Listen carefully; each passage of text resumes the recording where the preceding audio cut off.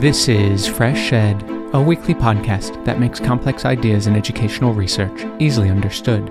I'm your host, Will Brehm. Today, we start the second season of Flux, a Fresh Ed series where graduate students turn their research interests into narrative-based podcasts. To kick things off, Yanan Yu tells a story that raises some interesting questions about how ability should be defined. Is it enough that she has a level 10 certification in piano and a master's degree and now works at the BBC? Or does she need something else to be considered able?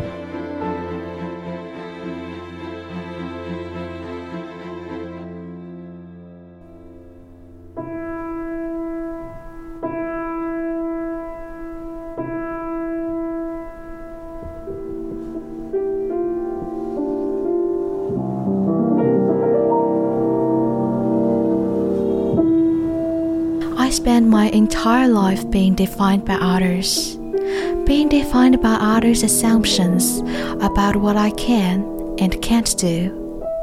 Assumptions have always been made about my abilities and my limitations.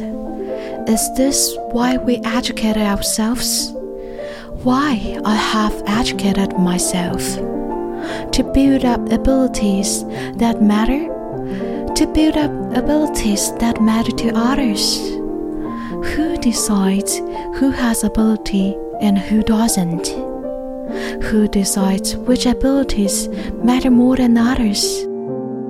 Do we define others based on our own abilities or experiences, or on our limited knowledge of other people? Everyone lives with all kinds of limitations. So, why are some, such as mine, seen as more limiting than others?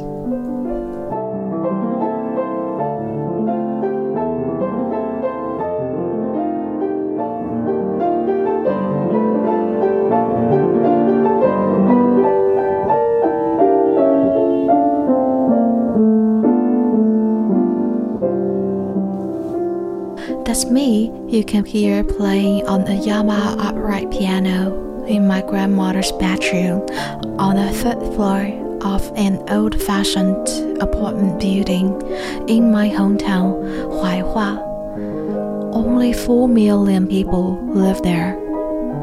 It's a small, beautiful city in the south of China in Hunan province, famous for its oranges.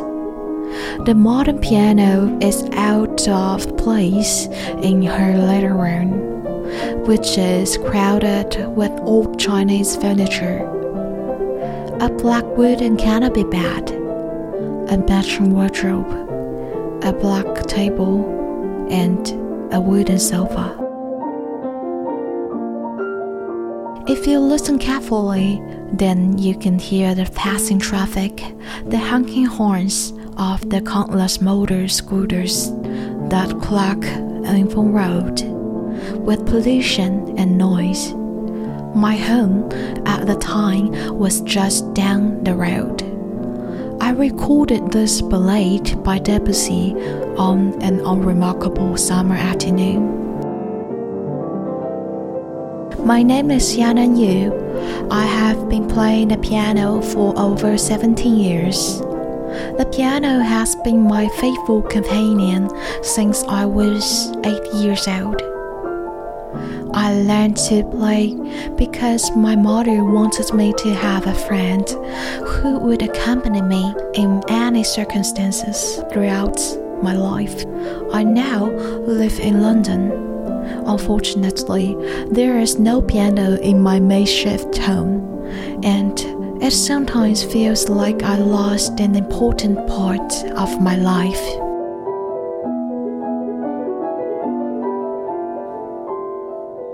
If you see something that doesn't look right, speak to staff or text the British Transport Police on 61016. We'll sort it. See it, say it, sorted.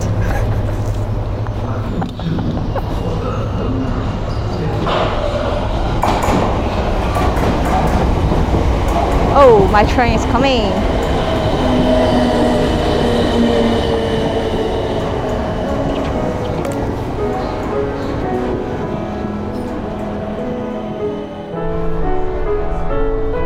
to get a high-quality education in China in the very best schools, I had to move to strange, faraway cities, time and time again. So, I'm used to catching trains. By commuting alone from a very young age, I learned to familiarize myself with new environments in a short amount of time. I also learned to deal with various troubles on my own and hide my sense of unease. When I was 7 years old, I started primary school in the capital of my province, Changsha. It usually took me around 7 hours to get to school. My parents would accompany me on my journey in the first few years. But when I was 12, they asked me to go on a trip alone. For my family, which was not wealthy at the time, me traveling by myself meant that they could save 300 yuan, about 35 pounds or $50. At 16, I went to a well-known senior high school in Chongqing, a big municipality in China. It took me around 9 hours to get there. This seems like a long trip compared to the trip I'm currently taking from where I live in London to St. Pancras Station, which only takes me 15 minutes. But getting to my senior high school felt like a short trip compared to my journey to my university at 44 hours. That's almost 2 days of continuous travel, all alone, when I was still relatively young. It was a challenging adventure. I'd prepared 2 days' worth of food. When I got on the train, I'd first familiarize myself with the surrounding facilities. Then, I dozed or listened to music. At some point, I'd get off the first train, find the right platform for the next train, and eventually, exhaustedly, I'd reach my destination. Those long journeys are the greatest gift that my family has given me.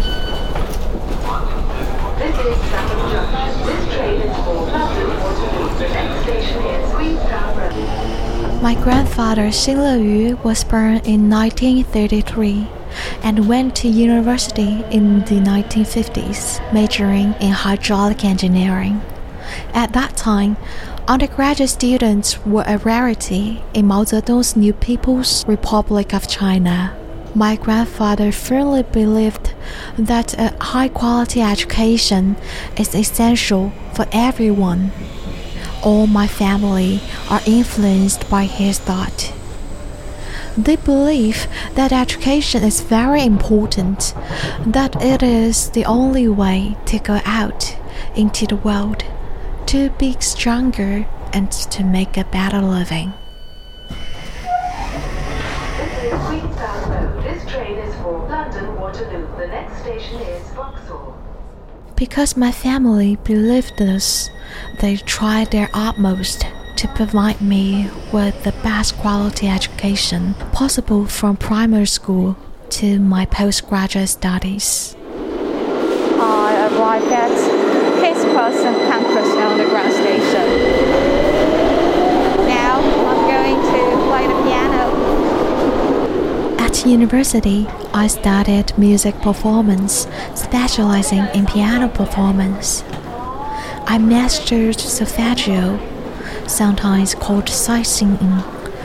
It's the ability to read music by sight or by hearing and accurately sing. I learned music theory and music concepts. After all this study, I earned my level 10 piano certification.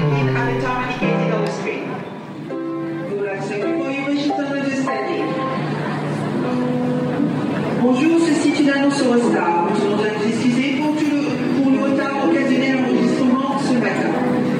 En raison de mesures plus strictes pour les voyages,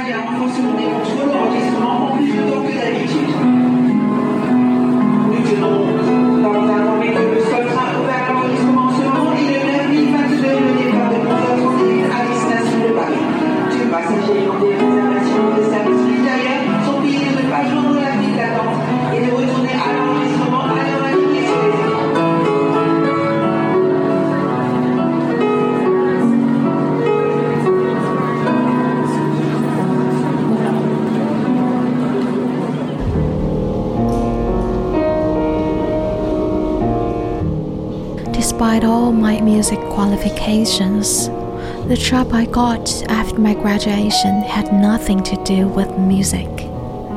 I started as an intern. I earned 50 yuan per day, which is about £6 or just over $8. This was more than enough to cover my daily expenses in Beijing. But I still tried my best to absorb the new things I was learning and to complete all my assignments diligently. After 2 weeks, my boss suggested I take some exams because I did so well. Then I luckily got offered a full-time job.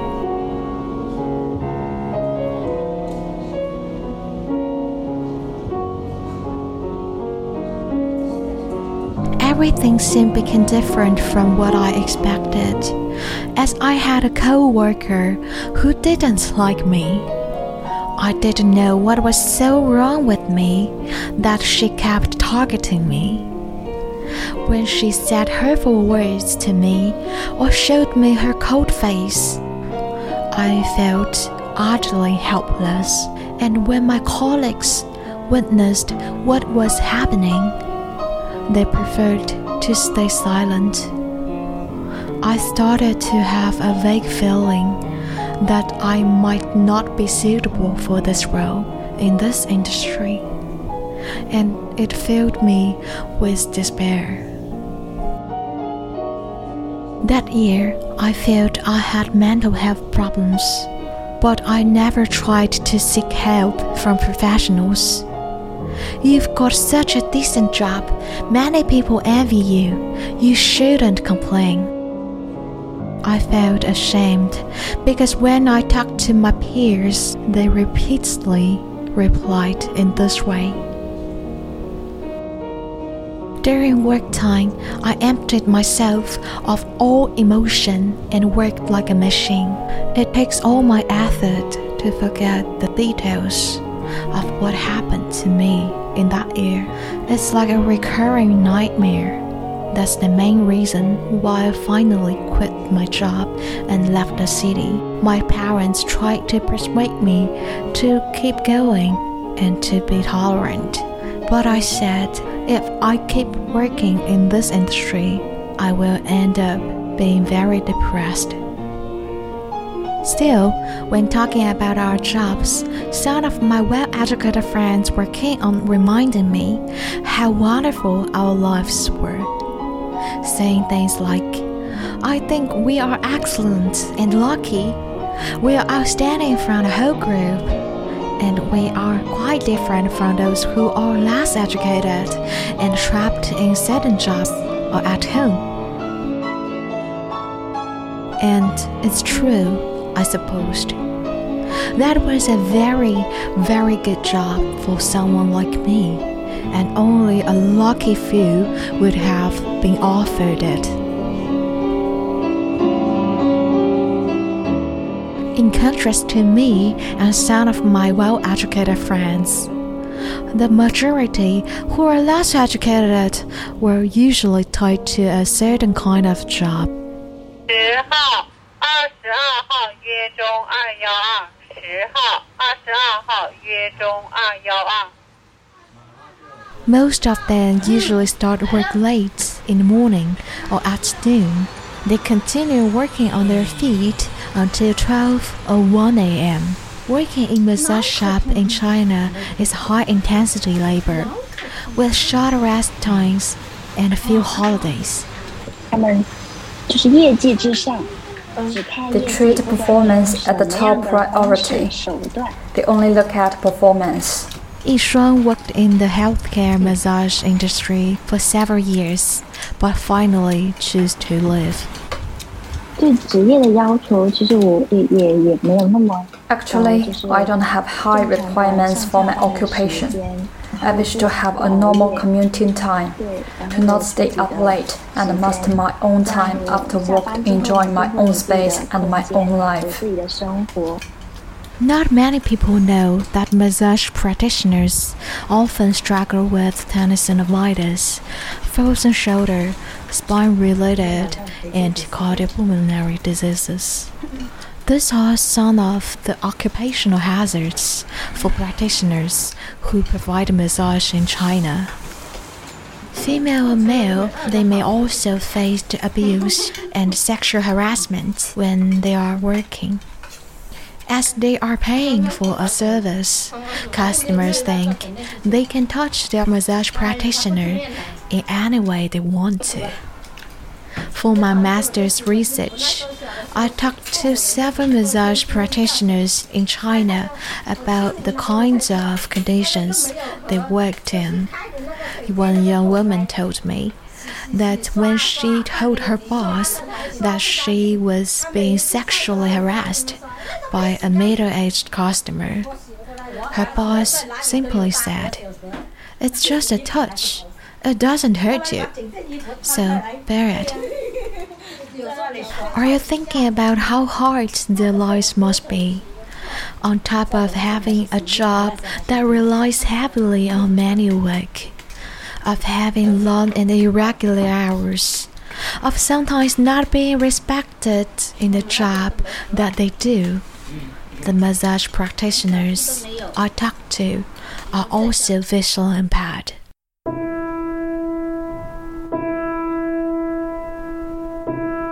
But it's not the blindness that makes their lives harder. It's the assumptions that are made about them being visually impaired that limits their lives, especially in a vision-centric world where vision and cognition are intertwined. In this world, it's generally thought that people with blindness are less able than sighted people to acquire knowledge, that people with blindness should have less opportunities and more restrictions. Often, our visual impairment is seen as a deficit that affects all our abilities as well as our productivity and efficiency. Ironically, our parents and family members may also think this. My name is Yana Yu. I was born and raised in a small, beautiful city called Huaihua. I have been playing the piano for over 17 years, and I am a girl with blindness. People like me with severe visual impairments tend to experience more prejudice and are less likely to be employed in the general workforce than people without a disability and even people with other forms of disability. Zi Wang ran a respected NGO with 2 other visually impaired people in China that advocated for visually impaired people. He told me about a common dynamic, which I am familiar with, between sighted people and the visually impaired people. 同情你的时候，他自己其实会有一种优越感。 When he sympathizes with you, he will actually have a sense of superiority, or he will feel moved by his own sympathy. There are more than 17 million visually impaired people in China, and massage is the most practical job for many of those with a severe visual impairment. As healthcare massage in China is typically undertaken by people with blindness, there's an overemphasis on the connection between blindness and the massage, resulting in a stereotype that assumes visually impaired people have more sensitivity to touch and better concentration, which may not always be the case. If you are visually impaired, then there are many ways of feeling your way through the world. Some visually impaired people also internalize these assumptions and have a distorted sense that massage is their destiny, that it is the only work that they're equipped to do. massage business in China usually provided their employees with meals and accommodation, so there is no need for them to travel to work. This can lead some individuals with blindness to also have a distorted sense of job satisfaction and a fear of leaving their comfort zone to pursue other opportunities, as they think this might create too much potential uncertainty in their lives. Those who have received tertiary education are more likely to leave the massage industry, while those who have successfully started non-massage careers are regarded as, or may regard themselves as, elites. They tend to think that they are superior to those who worked as massage practitioners, and they sometimes belittle the massage profession. But their success is exceptional. It can't be easily obtained by their peers, especially given the existing bias about blindness. Here's Zeyu again. 其实这就回到一种叫个人模式嘛，就是 In fact, this goes back to the individual mode of disability. All successes and failures are attributed to the individual. Look, this person is a role model. All disabled people must learn from them. Society has already provided you with much better conditions than before. Apart from this role model, why can't the rest of you achieve things like this person? So this is your personal problem, not a social problem. Of course, there is nothing wrong with massage. Most visually impaired people in China do not have access to higher education, and massage is an effective, reliable way for them to feed themselves. But it also creates a division between us and them. I am one of around 200 severely visually impaired people in China per year that have access to university. Even though I'm seemingly lucky, that doesn't mean that it isn't hard too. Many of us are excluded from most occupations, even with a bachelor's or master's degree. And even if we are perfectly capable of undertaking these roles, we also often face various forms of stereotyping and discrimination from our employers. And in many cases, our equal employment rights are violated. A hierarchy of disabilities exists where disabled people are divided according to our impairments. These classification methods are drawn from a medical perspective to recognize how serious our impairment is and support us. But that doesn't mean I don't despise it. I absolutely hate this categorization. I am always defined by my disability.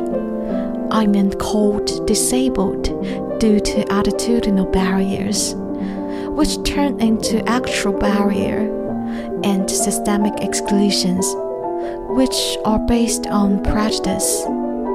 I am seen first and foremost as an impaired, abnormal person. Viewing me in this way diminishes the fact that I am an independent and dignified person. Why do we always focus on people's impairments? Why are so many assumptions made about visually impaired people? Why don't we shift our attention to people like me, abilities?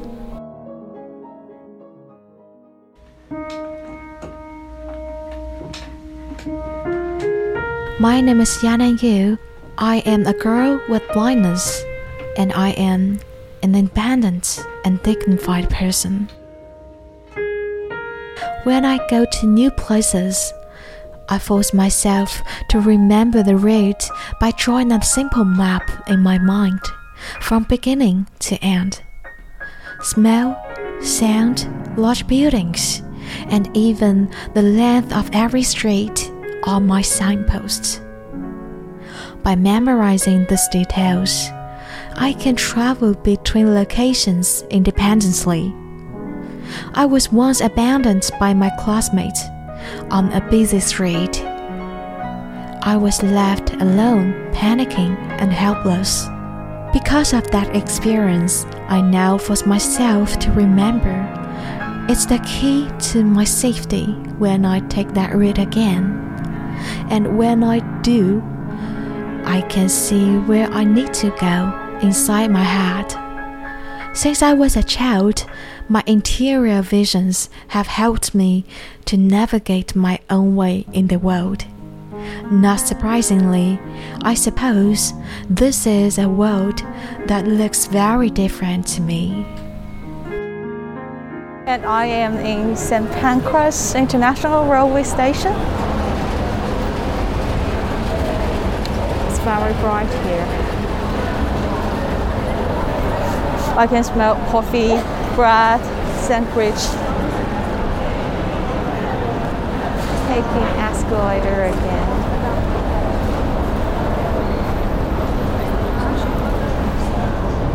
Maybe going to second floor or first floor, I'm not sure.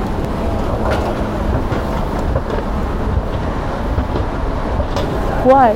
Such a lot of people here. The cat's train to Paris. Let's go to Paris. Let's go. Shut the front door.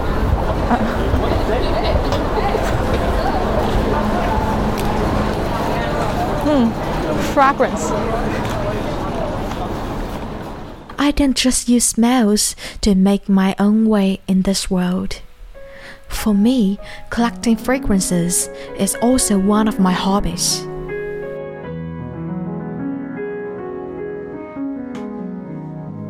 I'm in London in my bedroom, and I'm appreciating my perfume collection. It's a small collection compared with the collection in my bedroom in China. This is my favorite outward perfume. Its name is Nanotherwood.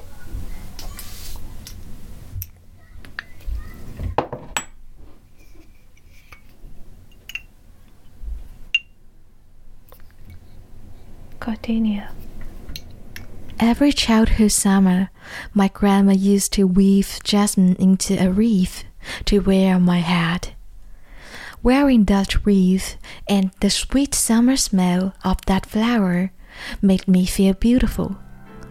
My grandma's love for me had a smell. It smelled like jasmine. For me, smell is the key that opens the door to my memories. It's more reliable and meaningful than visual photographs. Smells are my aromatic photographs. They conjure places in my mind's eye. They take me through time and space to relive all the details of a single moment. The smell, the temperature, the sounds, and my mood.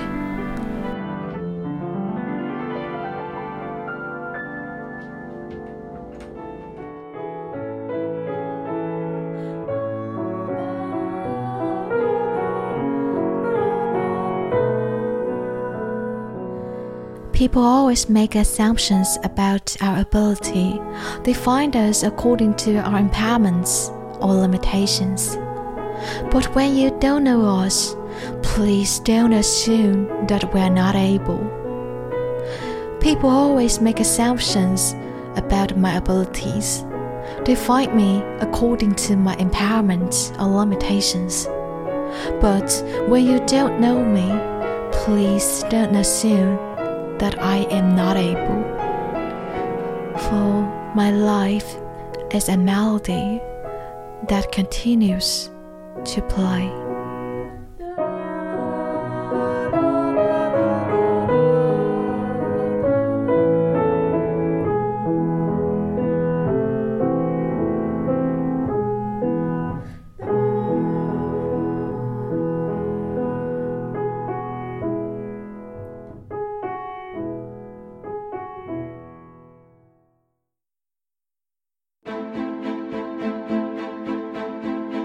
Today's episode was created, written, produced, and edited by Yanan Yu. She even played all of the piano pieces you heard.